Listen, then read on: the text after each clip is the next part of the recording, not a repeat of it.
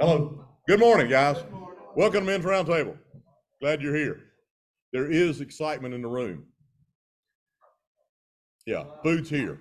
Be here at 6:45 and we'll get you biscuit when we can. Hot biscuit. Yeah, come on at 6:45 and we'll get you a chicken biscuit when Chick-fil-A delivers. Yes. Guys, I mean, maybe I'm the only one that noticed getting up in the mornings, the sun is rising a little bit later. I think they said in August we lose 50 minutes of daylight. Fall season is fast approaching and I'm ready to get out of the heat. Fall season approaching means deer camp. September, fish camp. Fish camp the last weekend in August. Anybody here that wants to come down is welcome. So 25th, 26th, 26th through 28th, yeah. Yep, and then a deer camp, that's in Fairhope. Yep, Fairhope, and then first deer camp at Ebenezer Place is September 16th through 18th. September 16th through 18th. Yep. So what's deer camp like? Well, it's what this series is about. Removing the mask. Behind the mask is the true man. So as we've gone through the series and Phil talks about the performance side, it's interesting. I was talking to Forrest just a minute ago before in the kitchen, and performance, you know, if you're self-employed, performance is pretty important. But there's a balance somewhere between performance and hiding. Where's the real man? I am a workaholic. I know that. It's socially acceptable. It's easy for me to manage my situations. It's easy for me to manage my pain until it becomes unbearable. So where do you go when it's unbearable? This is a good place to start. But if you really want to get behind the mask, take away the facade, and find the true self, the true person that God made you to be in His image, come to deer camp, come to fish camp. It is a place that you can open up. Lad, I remember you and I being there years ago. And the difference I've seen in your life over these past years. Man, the guy you are today, I really enjoy being with. Not that I didn't enjoy it before, but I know you. You know me. We know each other's struggles. Once you get to that level, guys, it doesn't take long, even coming in here, 10 minutes to check in. Where are you? I'm struggling. Where are you? I'm doing good today. How things been? Do we need to go get coffee after this? You got time for breakfast tomorrow? Let me call you next week. Let's stay in touch. Building a community, and the starting of building that community is at deer camp. If you have not been, I can't encourage you enough to go. It is a place where healing takes place. It is a place where God shows up through other men, hearing your struggle, relating their struggle to yours, and you relating your struggle to other men. And you find out in all that mask wearing and charading, you're not the only one. We're all broken. We are all broken. And we've been called to be men. So how do we be head of a household? How do we be head of a marriage and do it in a godly fashion? I promise you, our children and our wives see the mask and they know what's underneath is turmoil. And the only way you're going to get closer is to remove the mask. Let the light of God shine into the darkness that's in your heart. Reveal the true you. And it is a scary proposition. But at the same time, I promise you, because God's made that promise, in the journey of you becoming whole, you will become more Christ-like. And the relationship that had been destroyed will be rekindled, and growth will start new. Heavenly Father, we thank you so much for this day. We thank you for the opportunity of gathering here. Lord, I thank you for the men that are here. I thank you for the families that are represented. God, thank you for Ceasefire, for the breakfast, for the coffee, for the leadership team, for the men of Round Table. More than anything, God, I thank you for the work of your Son, Jesus Christ. His work on the cross, his taking upon himself my sins to restore me to you. May we never forget that.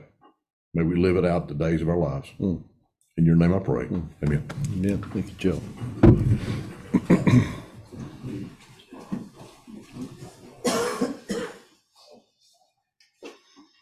Morning, gentlemen. Morning. Excited to be here this morning.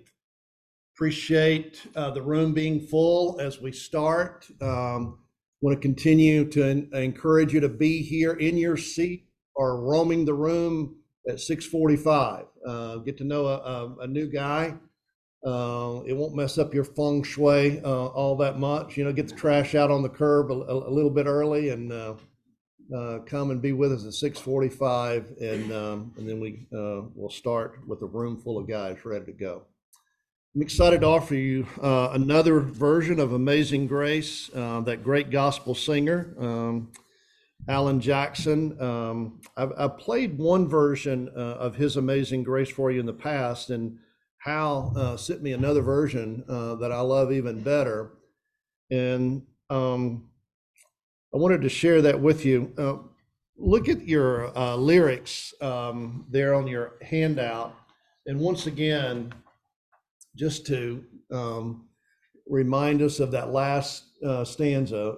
Oftentimes we don't sing all the stanzas. We don't hear all the stanzas of John Newton's great hymn and his the lyrics that he wrote as a redeemed slave trader and womanizer who became a pastor. And he sat down and wrote these incredible words, the last verse. When we've been there 10,000 years, bright shining as the sun, we've no less days to sing God's praise than when we first begun. Eternity, hard to get our mind around that. May God open your heart to what he has for us this morning. Amazing Grace by Al Jackson.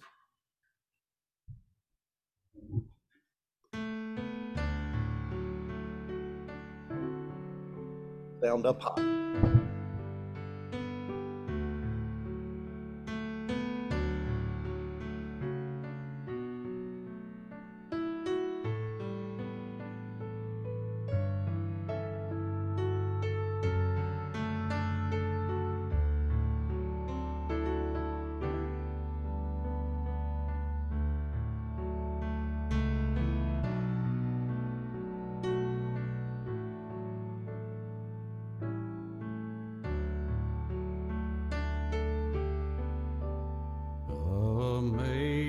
Amazing grace, how sweet the sound that saved a wretch like me.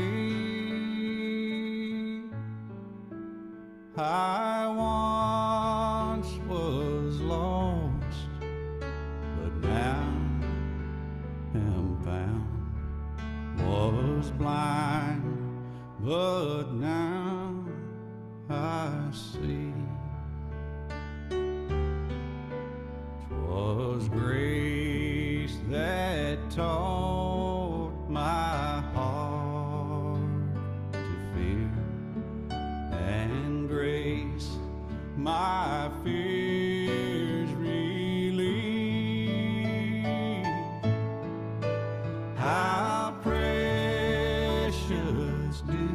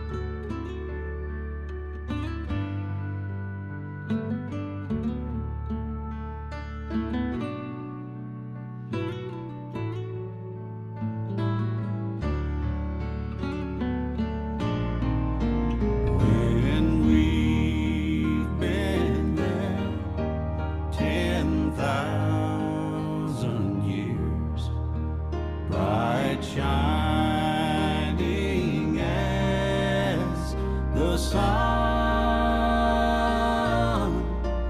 We've no less days to sing God's praise than when we first begun.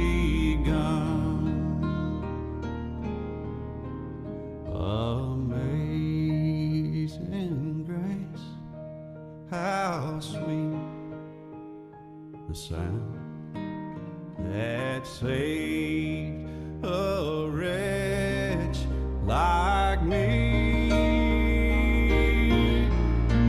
I once was lost, but now am found. Was blind, but now I see.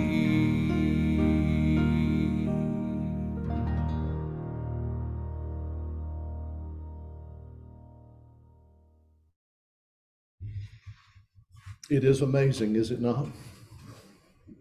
Amazing. Be on the alert. Stand firm in your faith. Act like men. Be strong. Words from 1 Corinthians 16:13. Follow with me, gentlemen, as we dig in this morning. Let's go to work. Free to be a man. Take the mask off and ride the open road of grace. Many men try to hide and pretend they're not broken, but this only leads to more hiding, pretending, and despair. And nothing ever changes. And nothing ever changes.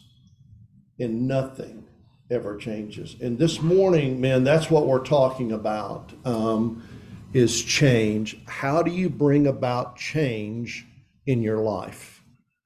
This is an opportunity to change. We fear that God is almost never pleased.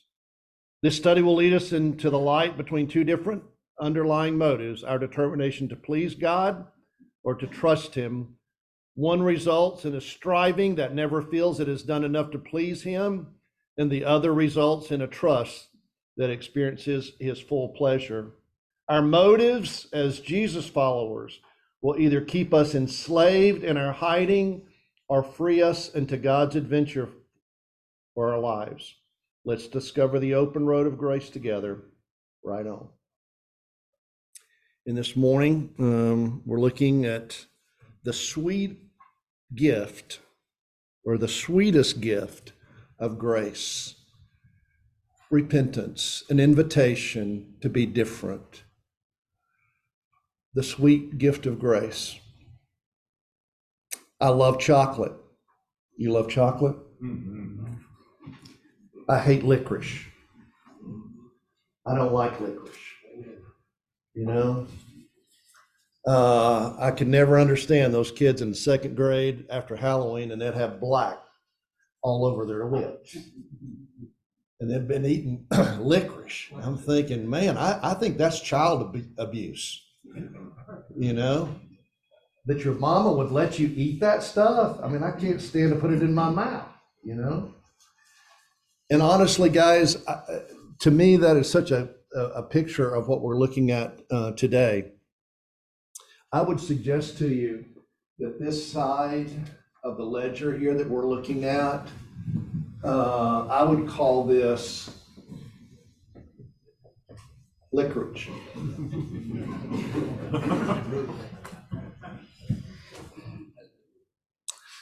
That's licorice. I mean, that's awful. You know what this is over here?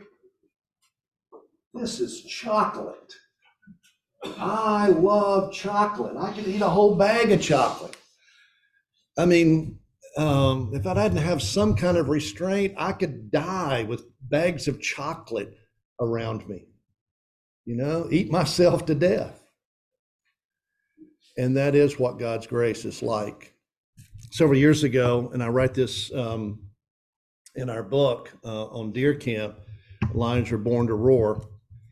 We were out at the Love Shack, Walter, and you had given us permission to use the pontoon boat, and we were doing stories, and we got to the afternoon, and it's a hot September afternoon, and we got on the pontoon boat, and we went out into the middle of the reservoir, and one of the guys is telling his story, and it was a hard story, and I remember that he put his head down when it came time for him to tell his story, and the whole time he told his story, we looked at the top of his head.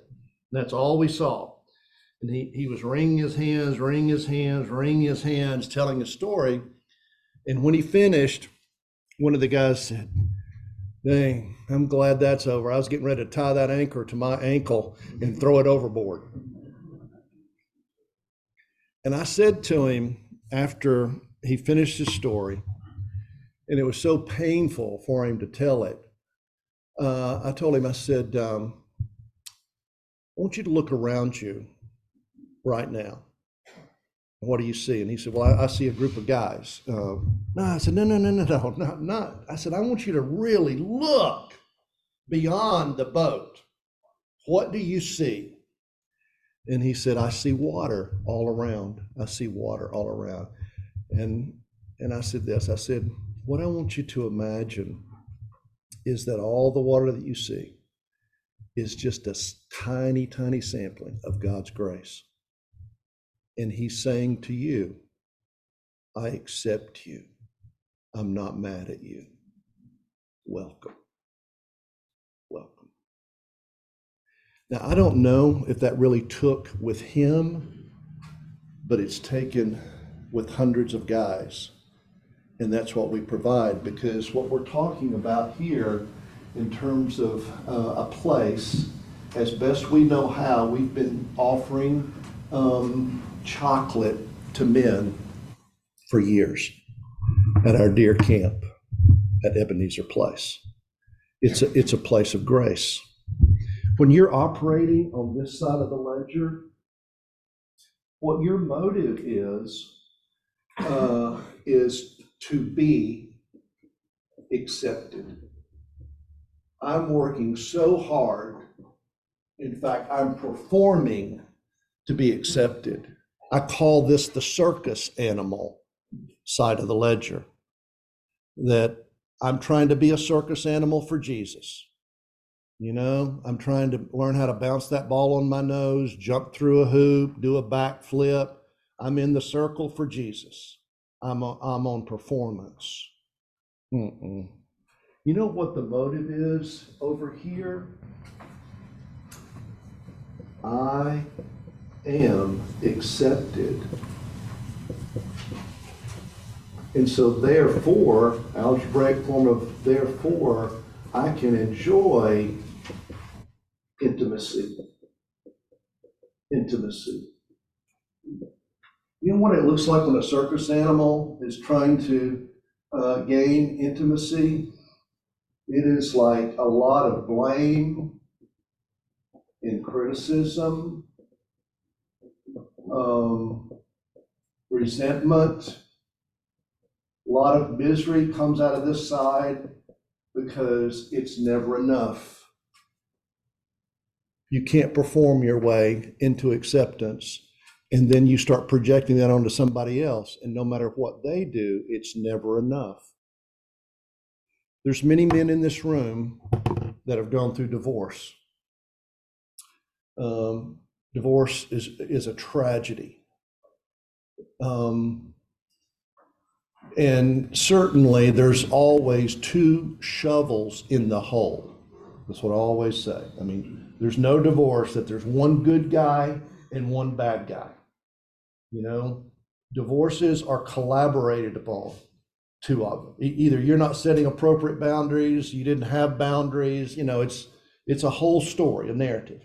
But truly, if you're in this room, I would assume that what you're trying to do is get out of performance because it didn't work in your marriage, and you're trying to live in the room of grace.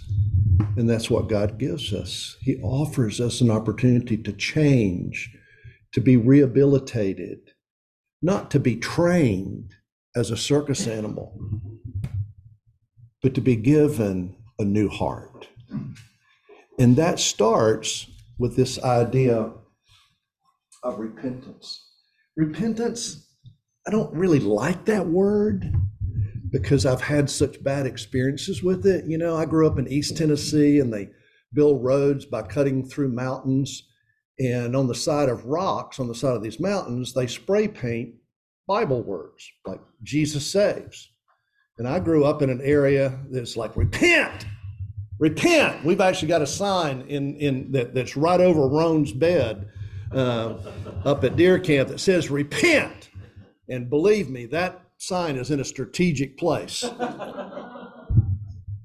it's like, you know, it's a little bit creepy, you know, because it's like somebody's yelling at you.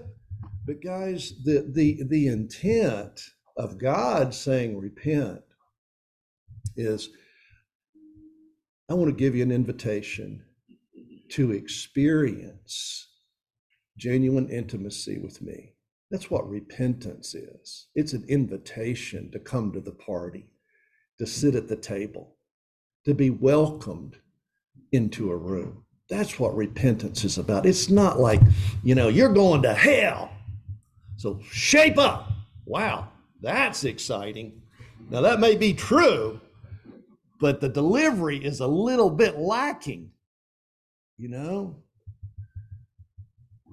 And this idea of change being offered in the room of grace is absolutely critical.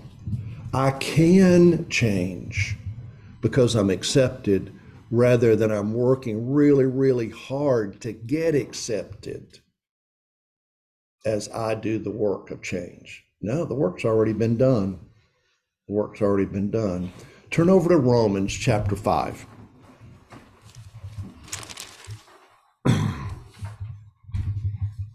We read this every Friday night when we begin our men's coaching weekend. I love this passage, Romans chapter 5. All that passing laws against sin did was produce more lawbreakers. In fact, that's the should. That's this side over here. You should be better. You shouldn't do that. There's laws about that. Don't do that. Don't do that. And the more that you hear, don't do that, what do you want to do? Do that. But sin didn't and doesn't have a chance in competition with the aggressive forgiveness we call grace. I love that phraseology. The aggressive. It's like kudzu, spiritual kudzu. That stuff grows. Aggressive kudzu forgiveness that we call grace. When it's sin versus grace, grace wins, hands down. Guys, I learned this in graduate school, and it kind of hurt my feelings when I learned this, but I've seen it lived out.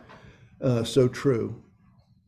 I heard in graduate school that when a person comes into my counseling room, or at that time would come into my counseling room, that they both knew the problem and had some sense of the solution, and that I wasn't nearly as important as I might think I was to the change process. Well, now, wait just a doggone minute here.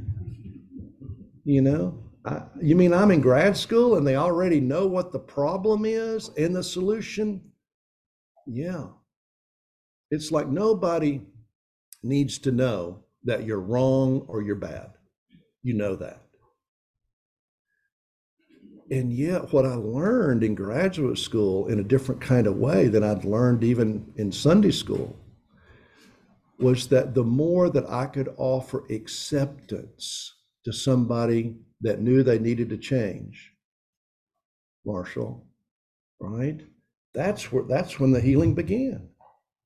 And I've tried, to practice that as best I can. It's not me telling you what to do. It's me offering a picture of the grace of Jesus that offers you a place of acceptance so that you can go do what you already know to do. That's grace. All sin can do is threaten us with death, and that's the end of it. Grace, grace, grace, because God is putting everything together again through the Messiah, invites us into life, a life that goes on and on and on, world without end. Guys, I truly believe that you and I are not as far along as we would like to be, not because we don't know what to do, but because we feel condemned. We don't feel accepted. And what God offers us in this idea of acceptance is a room full of chocolate. Or you can stay over here and eat licorice, you know? Which do you want? Which do you want? Pick up your pen. I've got 3 questions for you. So the first question I would ask you this morning is, what do you wish you could stop in your life? Well, think about that for a minute. What do you wish you could stop? I know, eating chocolate. I wish I could stop eating so much chocolate, you know, in the literal sense, not the metaphorical sense, as I'm saying. But what do you wish you could stop? Write that down, I'll shut up.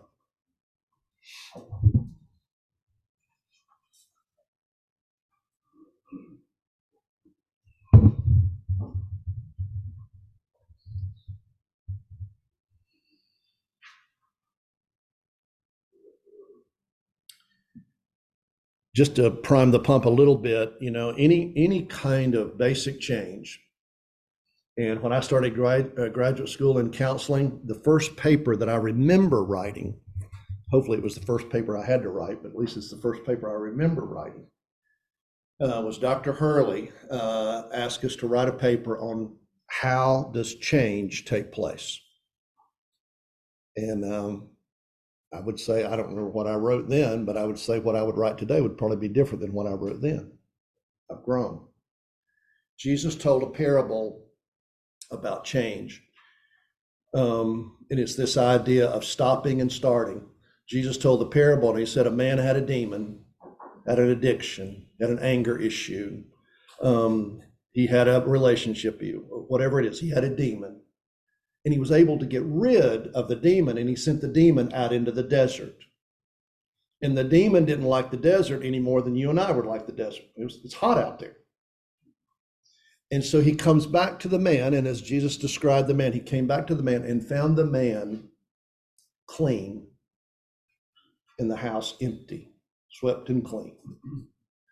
And so the demon gets the idea like, wow, this is pretty cool. It's even better now than when I left. So the demon goes and gets his 7 buddy demons, and they re-enter the man, and the man is worse off in the second state than he was the first. Now, what was Jesus saying? What he's saying is, if you want to change, if there's repentance to be done, then you've got to stop what you are doing, get rid of the demon, stop drinking, stop the anger, stop the reactivity, whatever. But what's more important than stopping is what you're going to start. Because if you just clean house, and it's just like, okay, I stopped. Then the demon, the addiction, is going to come back worser.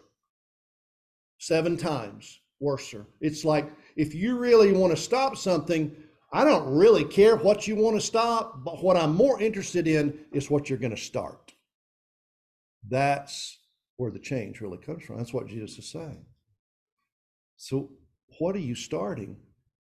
And I'm telling you guys, when you feel accepted and you don't feel condemned, you're not on performance, you're a lot freer to begin doing the work that you need to do. See, I would say, even going back to what Joe was saying about performance, the difference between what work looks like here and over here is work looks like just a circus animal, just performance. I'm just, oh my God, gotta go to work. The beauty over here is, man, I am so grateful for the job that I have. And the work that I do today will be to the glory of God. And with a grateful heart, I will do everything I do with His power. And I'll live out a life that He has directed me toward. And I'm in intimate relationship with God. Now that's a paradigm shift. That's very different. Very different. Question number 2. What do you fear will be found out about you right now? If somehow Jeff hit the button on the PowerPoint and he clicked up part of your story, what would you fear right now would come up on that? Picture and everything.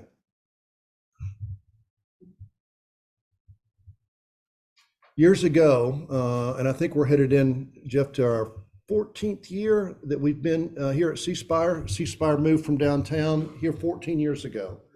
I've told this story before. I met with Hugh. Hugh Mina was one of the first guys that I met when I first moved to Jackson, Mississippi. And Hugh and I have been friends ever since. It was just a God thing. I mean, you know, I moved from Philadelphia, Pennsylvania to here, and lo and behold, one of the first guys I have breakfast with is through a mutual friend is Hugh Mina at Cracker Barrel. And I had breakfast with Hugh 14 years ago. And I said, Hugh, when are you guys moving out to your new office situation out in Richland? And he said, well, it'll be August. We'll be out there by August. I said, well, how about when you move out there, we start a men's group? He said, let's do it. Hugh Mina. We're here because of Hugh Mina. But what happened the night before we had the first meeting, Hugh had an anonymous letter laid on his desk. And the anonymous letter said, do not let Phil Hardin start that group. Phil Hardin is not who you think he is. And Hugh took the letter and went over to a mutual friend, Richard Ridgway, who was in Richard's driveway. And Richard knew all about my broken story. And those of you who have been to deer camp, you know my broken story. And Richard said, yeah, Phil's a broken man, but he's gone through the process of healing. God's forgiven him. You need to let Phil lead that men's group. And guys, I've stood before you for 14 years, and there's been times when I feared that somebody would stand up over here or over here and say, I'm the one that put that anonymous letter on Hugh's desk. And Phil Hardin, you are not the man that you claim to be. And I've had guys like Phil Dixon and others who've sat with me in Canada and said that if that ever happened, that they would come up here and stand around me. Because really my response this day is to that guy. It's like, you know, you only know the half of it. I'm really actually a lot worse than you think I am.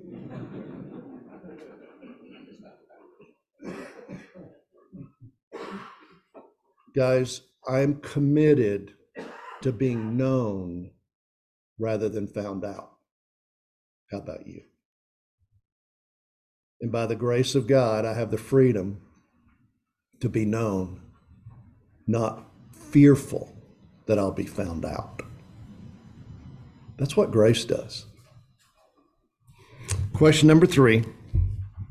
Have you ever told your story to another man? Have you ever told your story to another man? Guys, there's such freedom in that. Such freedom in that. Come to deer camp, September. You get a chance to do that and hear other men.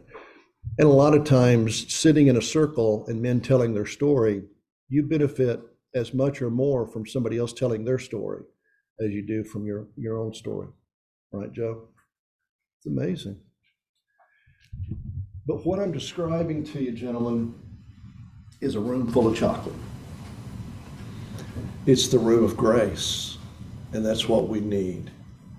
And I have grown so much as I have been graceful for the men who have accepted me and my own brokenness and allowed me to overcome shame for what I've done and not done, and for the hurt that I've brought to those that I love, not maliciously, but I am a sinner saved by grace. So grateful. So let's look at repentance. Repentance. What does it really look like? And I'm going to kind of invite you to write with me. I'm going to add a little bit to your notes. So listen with your pen. I would say on this side of the ledger, when we're talking about repentance, what the Bible talks about is another kind of Bible word. And I would say that Bible word of confess is the idea of tell your story. And so in the room of grace, the place of grace, the chocolate room, we'll call it, it's like you can confess and open up about your story. But what you do over here is you hide and deny. And there's guys who will not come to Ebenezer Place because they know that they've heard, as I'm telling you now, that they get to tell their story, and they're afraid to tell their story. Or this is the one I love. Well, I really don't have a story. How about coming and let's see how that works out? I'll help you. I'll push you, right, Steele? I'll push you. But wow. Turn over to 1 John chapter 1. And I'm going to expand this, Jeff, and I meant to tell you this earlier and I forgot, but I'm going to go all the way to verse 10, so you can work your magic there if you can. We're going to go to 1 John chapter 1. This is such a beautiful invitation. 1 John chapter 1. This is the passage that talks about confessing our sins, and again, I'm changing that word in a little more contemporary language of confession means to tell your story. That's what it means. So verse 6, 1 John, if we claim that we experience a shared life with him, God of course, and continue to stumble around in the dark, we're obviously lying through our teeth. We're not living what we claim. But if we walk in the light, walk in the light, walk in the light. Guys, somebody turn the light on. I want to be in the room of light where, the criminal, the bad guy, the evil guy runs to the alley. He runs to the dark. It's like, no, I want to live in the light. But if we walk in the light, God himself being the light, we also experience a shared life with one another, a shared life. We say over and over, life is a team sport. It's not meant to be lived in isolation. As the sacrificed blood of Jesus, God's Son, purges all our sin. Not my performance, but what purges my sin, flushes out my sin, is the blood of Jesus. Every day, every day, every day, I am free to ride the open road of grace. Now listen to this. This is verse 8. If we claim that we're free of sin, we're only fooling ourselves. No, man, I don't want to be hiding or in denial. I'm a sinner. Not proud of that, but it are true. It are true. A claim like that is errant nonsense. On the other hand, if we admit our sins, simply come clean about them, he won't let us down. He'll be true to himself. He'll forgive our sins and purge us of all wrongdoing. If we claim that we've never sinned, we're out and out contradicting God. Make a liar out of him. A claim like that only shows off our ignorance of God, just how really stupid we are. No. So repentance begins when we start to confess, you know, which comes first. And I love this theological debate. Kevin, you'll love this. Okay, which is first, confession or repentance? Dude, really? I mean, we're going to sit here and argue about that?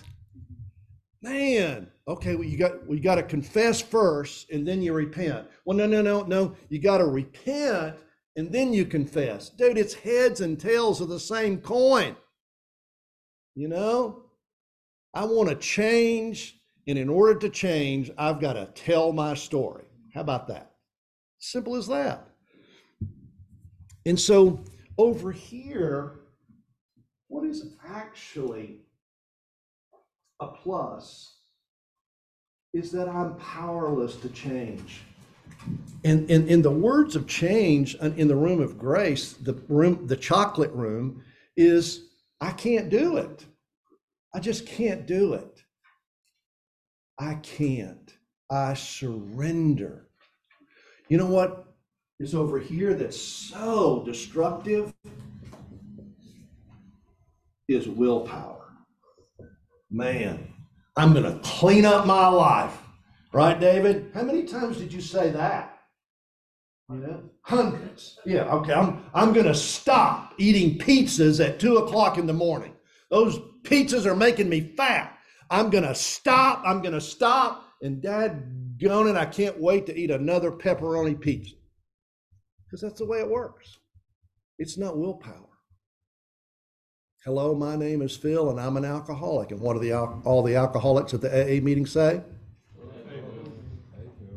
Yeah, welcome, Phil. Glad you're here. Me too. Thirdly, this idea of resource. Our greatest resource over here is simple trust. God, I trust you to change me. I want to repent. I want to change, so I trust you. Rather than trust, over on the other side of the ledger is just work. Now there's work over here, but it's work done out of a place of acceptance. The work that's done over here is just, I'm going to gut it out and I'm trying to be accepted. That's how that works. God has created us for good works, but when we're under the umbrella of grace, it's like, man, it's happy work. It's enjoyable work. It's hard work, but I'm empowered. On this other side, dude, it's like miserable. Trying to do it in your own efforts is like trying to run a marathon in a cul-de-sac. You're going to run into a house.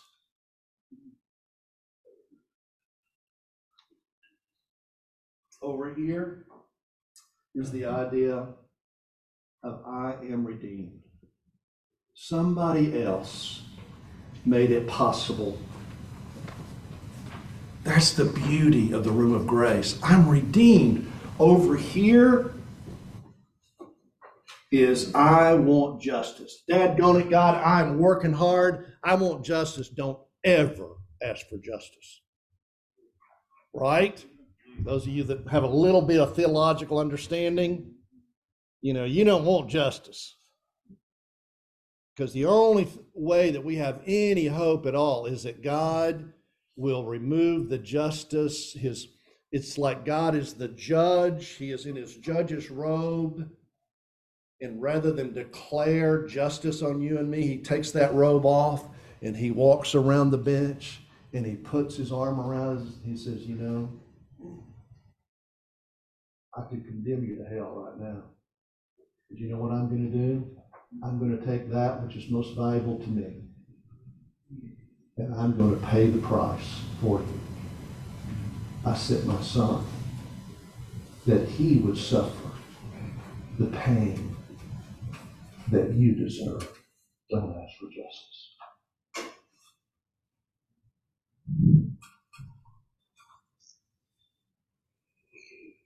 I want to show this clip to you.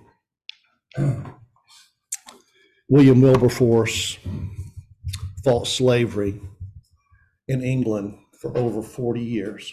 And it was pretty much on his deathbed, that slavery was abolished in England. He fought for 40 years because he understood grace and the need for grace. And he stood time and time again in the halls of Parliament and represented a group of image bearers of God that were abused. Watch this clip. Something of a singer. I do remember. So I think I'm going to go and sing them a song.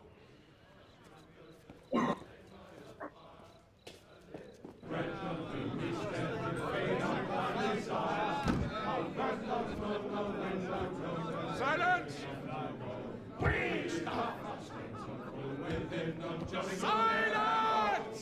Silence!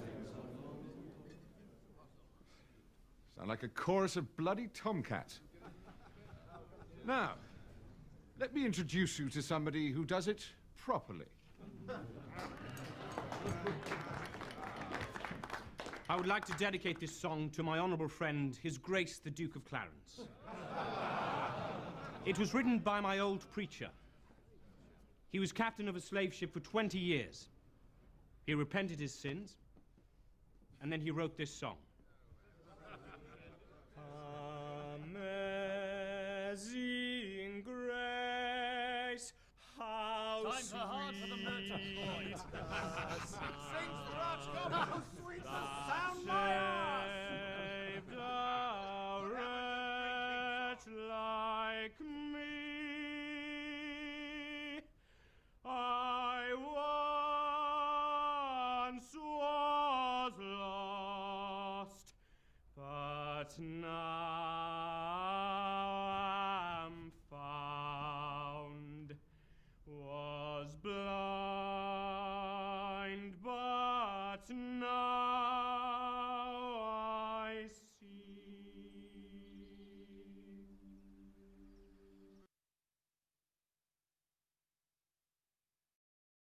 Guys, when grace is infused into a room of circus performers, hearts can be changed. The training is over. The heart change has begun. Look at Titus chapter 3. Titus chapter 3, verse 3. It wasn't so long ago that we ourselves were stupid and stubborn, easy marks for sin, ordered every which way by our glands, going around with a chip on our shoulder, hated and hating back. But when God, our kind and loving Savior God, stepped in, he saved us from all that. It was all his doing. It was all his doing. It was all his doing. We had nothing to do with it. He gave us a good bath, and we came out of it new people, washed inside and out by the Holy Spirit. Our Savior Jesus poured out new life so generously. God's gift has restored, redeemed, has restored our relationship with him and given us back our lives. And there's more to life to come, an eternity of life. You can count on this. And let's begin the great adventure. Wow. That's repentance, gentlemen. It's bowing the knee. Now there's three inhibitors that we'll put over here. Three things that'll keep you over here in the room of licorice. Isolation, keep hiding. Pride, keep blaming everybody else. It's never your fault. And the wrong motive. And the wrong motive over here is to be accepted. I'm just doing this so that I won't go to hell, that I will be accepted. That's about as intimate as eating licorice. In contrast to that is I get on a team as opposed to being isolated. I've got brothers around me that when I am condemned, I call. Sat with a young man earlier this week, and he's learning that when he gets in this bad place, he told me about calling 5 of his friends. I'm thinking, doggone it, could you just come and talk to a bunch of guys on Thursday morning for me? You know, he was calling his team. And so it's a team, and then guys, there is no change without humility. Humility is the fertile ground of change. Don't tell me you're repenting that you want to change and you have a prideful attitude. That's incongruent. That piece of that puzzle does not fit where you're trying to fit it. It's like watching a 3-year-old trying to jam pieces of a puzzle together. It won't fit that way. Humility. I don't have anything to bring to the party. And then the motive. Again, the motive is just intimacy and kindness. That I understand that God wants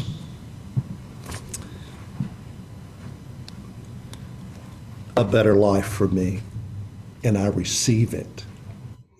Romans chapter 2, verse 4, and I'll just quote it, but this is now your new favorite verse. Romans 2, verse 4. To me is one of the most important verses in all scriptures. Not John 3:16. Well, I mean John 3:16 is pretty important. But I'm telling you, Romans 2, verse 4, when it comes to change or repentance, is critical. And Romans 2, verse 4 just simply says this, but it is the kindness of God that leads us to repentance. But it is the kindness of God that leads us to repentance. Wow. Let me just close with this last piece, grace in action. And I want to read you a description of what grace looks like. And I want to suggest to you that this is what we've been doing at Ebenezer Place for 22 years, what we've been doing here for 14 years, as best we know how. Grace in action. In a grace-filled, and there's a typo there, not grave-filled community. In a grace-filled community, a different view. That may be prophetic, so. You know, we do have a graveyard up there, and I keep telling Carla, that's where I want to be buried. And she says, you're not going to be buried in Holmes County. That ain't working. No, that's where I want to be buried. In a grace-filled community, a different view of life in God biases the whole culture toward repentance. This community expects and anticipates imperfection. We honor others in the community of saints, but we also face the reality of each other's sin. We applaud vulnerability and view godliness as something much more than the presence of good behavior and the absence of bad behavior. The individuals in this community trust God to mature them from the inside out by the power of His Spirit in His timing. No one feels a need to hide, for no one's parading his own righteousness. Everyone feels safe to be real and alive. In this community, repentance is as accessible to its members as chocolate. Into the community of grace comes a hurting, tired, broken down man who may have spent all his Christian life in a community of folks with good intentions. When failing strivers stumble into a community of grace, safety, and vulnerable repentance, freedom awaits. When repentance becomes a constant, recognizable part in an environment, a man in that culture experiences freedom they never knew. A man is set free to become the man God designed him to be. Welcome. Welcome. Glad you're here. Thank you, God. Thank you, God, for your grace. I like chocolate. Let's close in prayer. Father, thank you. Thank you for your grace, for saving a wretch like me, wretches like us. And when we have been there 10,000 years, it'll be as fresh as day one. Thank you for our time this morning in Jesus' name. Amen. Have a great week.